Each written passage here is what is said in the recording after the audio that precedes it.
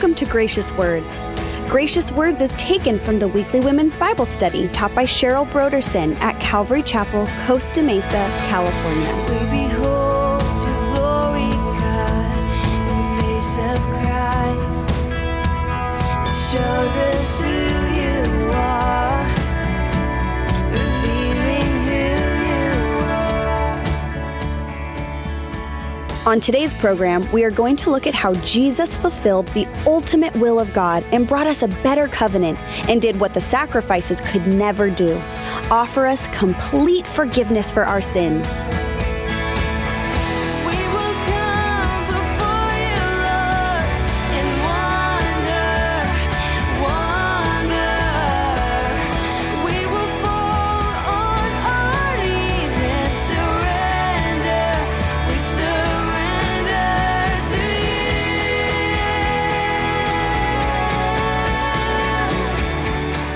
And now here is part 3 of Cheryl's message titled, "The Will of the Lord is Good." They did not realize that these things only foreshadow and pointed to the cost that was necessary to bring the good things to us. They thought that the law, the sacrifices, and the priestly duties was the end all. They thought that's what God wanted. But they did not realize that they were pointing to, foreshadowing. They were not the image of the things. They were not a mere copy. They were not even an exact replica of the original. They were a shadow, a very dim, obscured reflection. Have you ever looked at your shadow? Your shadow has no details, does it? You can't see where your eye is in a shadow, can you? You can, and everything's kind of exaggerated. Ever notice that about your shadow? You're either longer or you're shorter, or your nose is bigger, or if you do weird things with your hands, it looks like animals. Your shadow is not the true reflection of you. It's a silhouette, but it doesn't have the details, and it exaggerates so many things. So it was with the law and the sacrifice and the priestly duties. The law could never perfect, verse 1, those who approached, could never complete them, could never make them whole, could never satiate, could never satisfy the requirements of God. Why? Because no one could ever fulfill the law's demands. No one could ever do the law. The sacrifices, according to Hebrews 10, verses 2 through 4, could never purge sin, could never remove the guilt, the consciousness of past sins, because the fact that they were continually and yearly repeated showed that the sins of men were not removed, but only covered. Only a temporary covering. And because it was impossible for the blood of bulls and goats to do away with sin. The priest could never, verse 11, even though he ministered daily and offered repeatedly the same sacrifices, ever remove or take away sins. Because the law, the sacrifice, and the priest were not the ultimate will of God. That was not the will of God. They could not bring in or usher in the will of God. They could only point to the will of God. They could only point to the need of a better covenant. And they could only remind men of their sins and need of a better covenant. They were the markers, the indicators, the directional signs. You need a mediator. You need a better priest. You need a better sacrifice. You need a better law. You need something better. But Jesus came to inaugurate, to bring in the will of God. Hebrews 10, verses 5 through 10. The author of Hebrews quote Psalm 40, verses 6 through 8, to show how the sacrifices and offerings were not the will of God. They were not the end objective. They were not the end desire. They were not the goal. God's will for you is not the law, not the sacrifices, not the rituals. That's not the methods. That's not God's will. And this is what God said: sacrifice and offering you did not desire, but a body you have prepared for me. In burnt offerings and sacrifices for sin, you had no pleasure. Then I said, behold, I have come. In the volume of the book, it is written of me to do your will, O God. This is God's will. God's will is that Jesus would pay the penalty for your sin. But that's not the end. That's only the beginning. That's only what was necessary, that you might enter into the good will of God. You see, but some of us are standing outside on the other side of the cross, just looking at it going, it's painful, it's terrible. Is that what you have for me? No. That's the way in through Jesus to all I have for you. Jesus is not on the cross. He is on the right hand of God, the Father. He was raised for your justification, that you might know, that you might know, that you might know that your sins are forgiven, that you are covered, that you might enter into the reconciliation, that you might be called a daughter of God, that you might realize every day just how good the will of the Lord is. God's will is not seen in the law. You cannot look at the law and go, oh, wow, that's great. No. You cannot look at the sacrifices and go, okay, God's will is good. Nope. Can't look at the priestly duties or the regulations. Can't look at that and say, oh, God's will is good. No. You have to look beyond that. God's will is to take away the first covenant and establish the everlasting covenant. Isaiah 61 verse 8 says this, for I, the Lord, love justice. I hate robbery for burnt offering. I will direct their work in truth, and I will make with them an everlasting covenant. He said that when the first covenant was still operational. He said, I don't like this. This is not my will. I'm going to establish an everlasting covenant in truth. God's intention, his will, was a new covenant. And by this new covenant, he wanted to bring these good things. One, the sanctity of believers through the body of Christ once and for all. He wanted to consecrate everyone who believes, to make us his own, to consecrate us for his good purposes, to set us apart, to make us unique and different and special for his purposes. He selected us and set us apart to bless us. By God's good will, he wanted to take away sins. Verse 11, by God's good will, verse 13, he's bringing all the enemies under the authority of Jesus Christ. The enemy of death, the enemy of sin, the enemy of sickness, the enemy of Satan, the enemy of this world, the media, all that. He's letting them wear themselves out because they're already defeated. And he is waiting to bring all of these under the authority of Jesus. And they are in the process right now of being brought under the footstool of Jesus right now. All these things are wearing themselves out. What are we seeing in the world right now? We are seeing men coming to the end of themselves. We are seeing this worldly system come to the end of itself. We are seeing sin coming to the end of itself, death coming to the end of itself. They are coming to the end because they are a defeated foe. And slowly but surely, but most certainly, they are all coming under the authority of Jesus Christ. This is the way I've begun to pray. I have begun to pray saying, Lord, I bring this person, I bring this situation under the authority of Jesus Christ. I put that under the feet of Jesus Christ. I bring it right there under the authority of the cross, because the cross says this is already defeated. The cross says this is already over with. God's will is to perfect forever all those who are being sanctified, all those who are being set apart for salvation. God is now perfecting.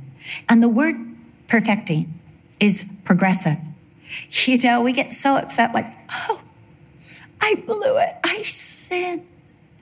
Today, I had to make a left-hand turn out of my neighborhood. And those cars would not stop coming. So I gassed it. And I just pulled in front because I knew I could do it. I knew I had the speed. Someone gave me a BMW that's 13 years old, but it still got it. It's a gift. I almost got a license plate that said it's a gift. But then when you go to South Coast Plaza, you don't want people to think it was a gift. You want to think like, yeah, I can afford that dress. It's a gift. But I pulled out wildly. And I had brought my breakfast with me. A breakfast of yogurt and strawberries because I was running late this morning. And they flew off during my wild turn. And strawberries went all over with yogurt. And I thought, I knew better than that. I knew better than that turn.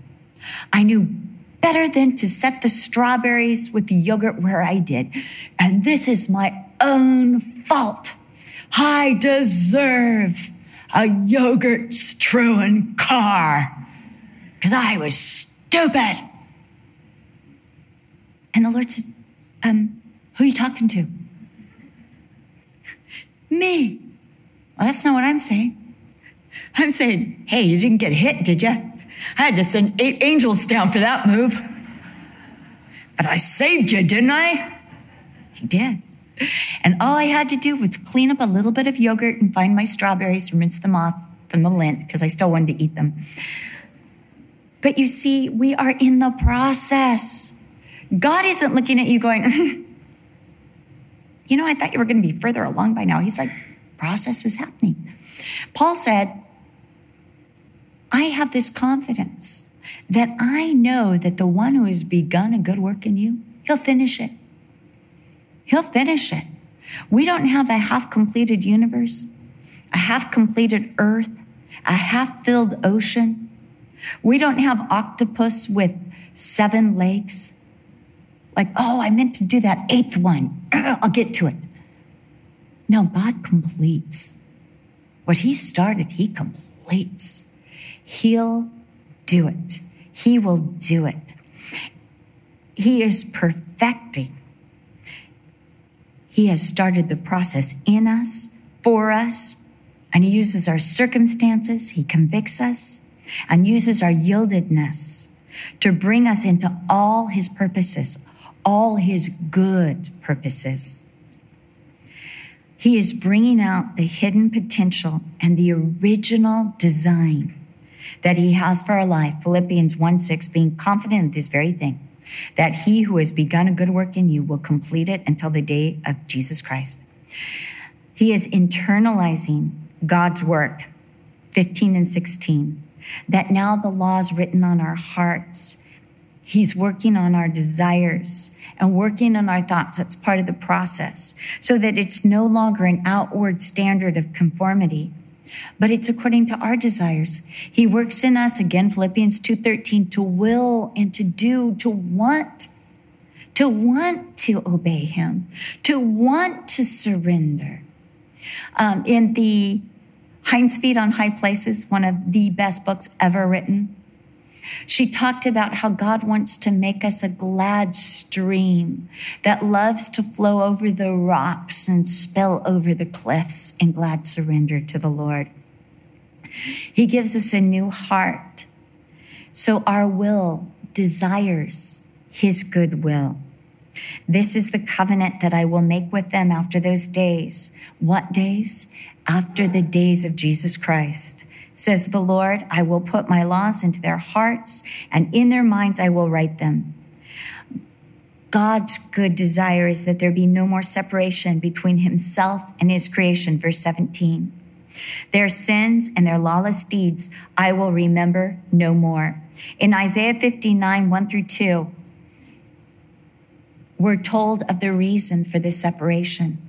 What separated God from his creation? What kept us from the blessings of God? Behold, the Lord's hand is not shortened, that it cannot save, nor his ear heavy, that it cannot hear. But your iniquities have separated you from your God, and your sins have hidden his face from you, so that he will not hear. That's what the problem is. This separation, every sin put us this much further away from God, and yet God wanted reconciliation. But sin was the problem. So Jesus paid that God's will to bring us close, to be able to intervene and bless, might be realized. Jesus came to bring us emancipation from our sins, to set us free from our sins. And he did that by the work and blood of Jesus once for all. There is no need for another sacrifice. He paid it. It's amazing to me to realize as I read the book of Hebrews that this epistle is written while the sacrifices were still going on. But even these were about to cease. Most people believe Hebrews was written sometime between 60 and 69 AD. And in 70 AD, Titus destroyed the temple completely. And he so destroyed the records that for over 2,000 years, they don't know who truly is from the Aaronic tribe, the tribe of Aaron. There has been no one since 70 AD who can qualify for a priest. There has been no sacrifice for sin. No more blood of bulls and goats since 70 AD. Do you realize that within 40 years, which is significant in itself, within 40 years from the time of Jesus' crucifixion, all of the physical sacrifices offered in the temple were done away with, and they have not come back.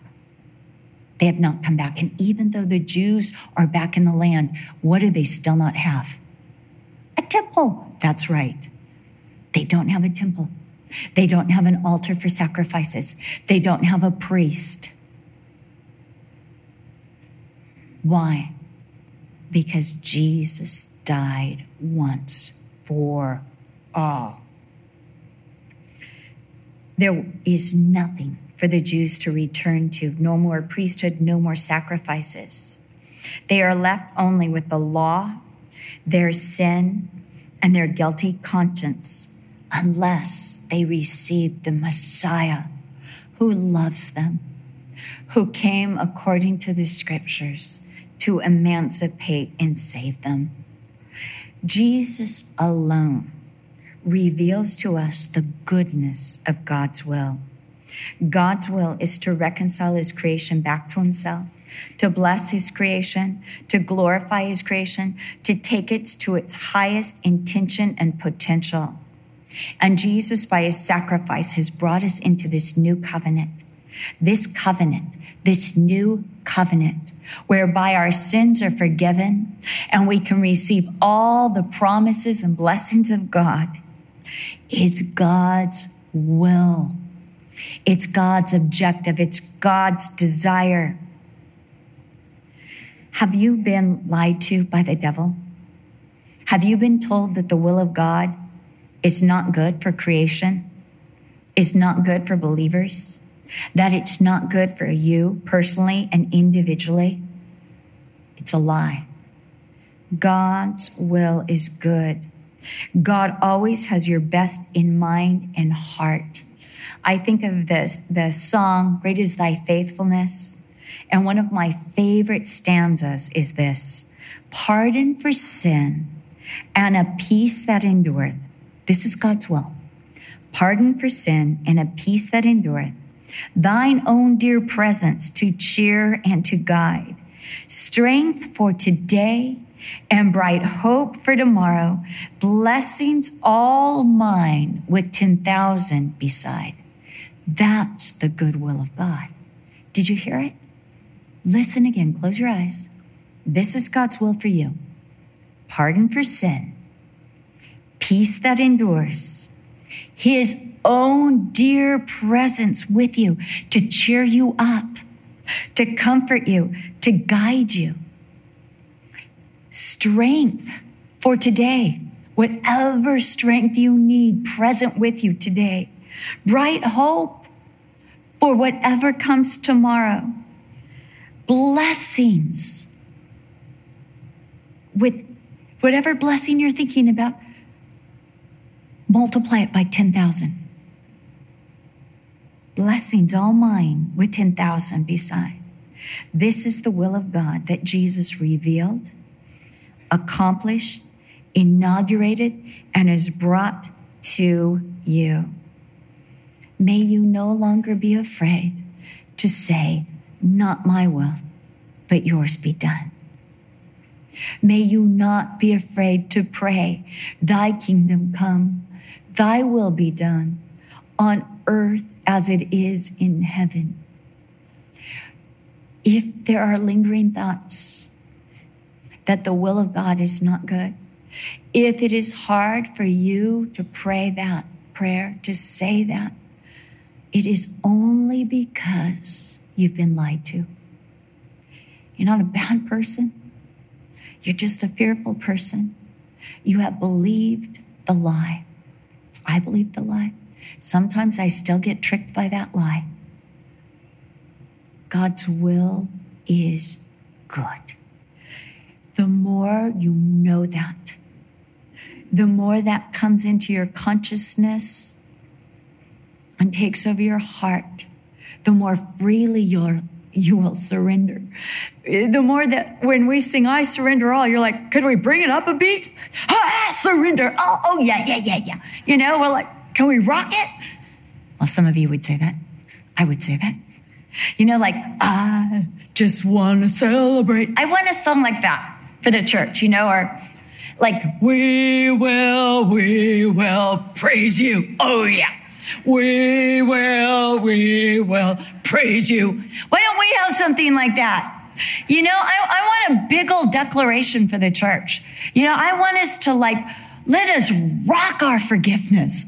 Let us rock our surrender. Let us not come to God cowering like, I surrender all. Because you'll take it if I don't give it. I don't want to be like that anymore. I want to rock it. I want to take this and that and everything you want because you're good. You're good. You know, I don't know how to do it because I don't have this and I can't rap and I have no rhythm. But in heaven, I'm going to be so good because that's when the will of God's going to be fully seen. And wait till you see my new nose. It's going to be so cute. But you know, can we rock it? That the will of God is good. Can we stand up? Stand up. I want you to repeat after me. God's will is good. Yeah, now let's kind of rock it. God's will is good. Oh, some of you did that so good. I'm so proud of you. God's will is good. Have you been lied to by the devil? Have you been told that the will of God is not good? It's a lie. God's will is good. God always has your best in mind. We see it in all that Jesus revealed, accomplished, and brought to us. May we no longer be afraid to pray, not my will done, but God, let your will be done. God knows your heart and cares. If there are lingering thoughts that the will of God is not good, pray. Ask God to show you His truth and goodness and His will for your life. We hope you have been blessed by today's Bible study. For more information about the Gracious Words radio program and the teaching ministry of Cheryl Brodersen, please visit our website at graciouswords.com. Coming up next time on the Gracious Words program, we'll look at the power of the new covenant as we continue our series, Our Great Faith, in the book of Hebrews with Cheryl Brodersen. We do hope you make plans to join us. Again, for more information, please visit our website at graciouswords.com. We will come before you, Lord, in wonder.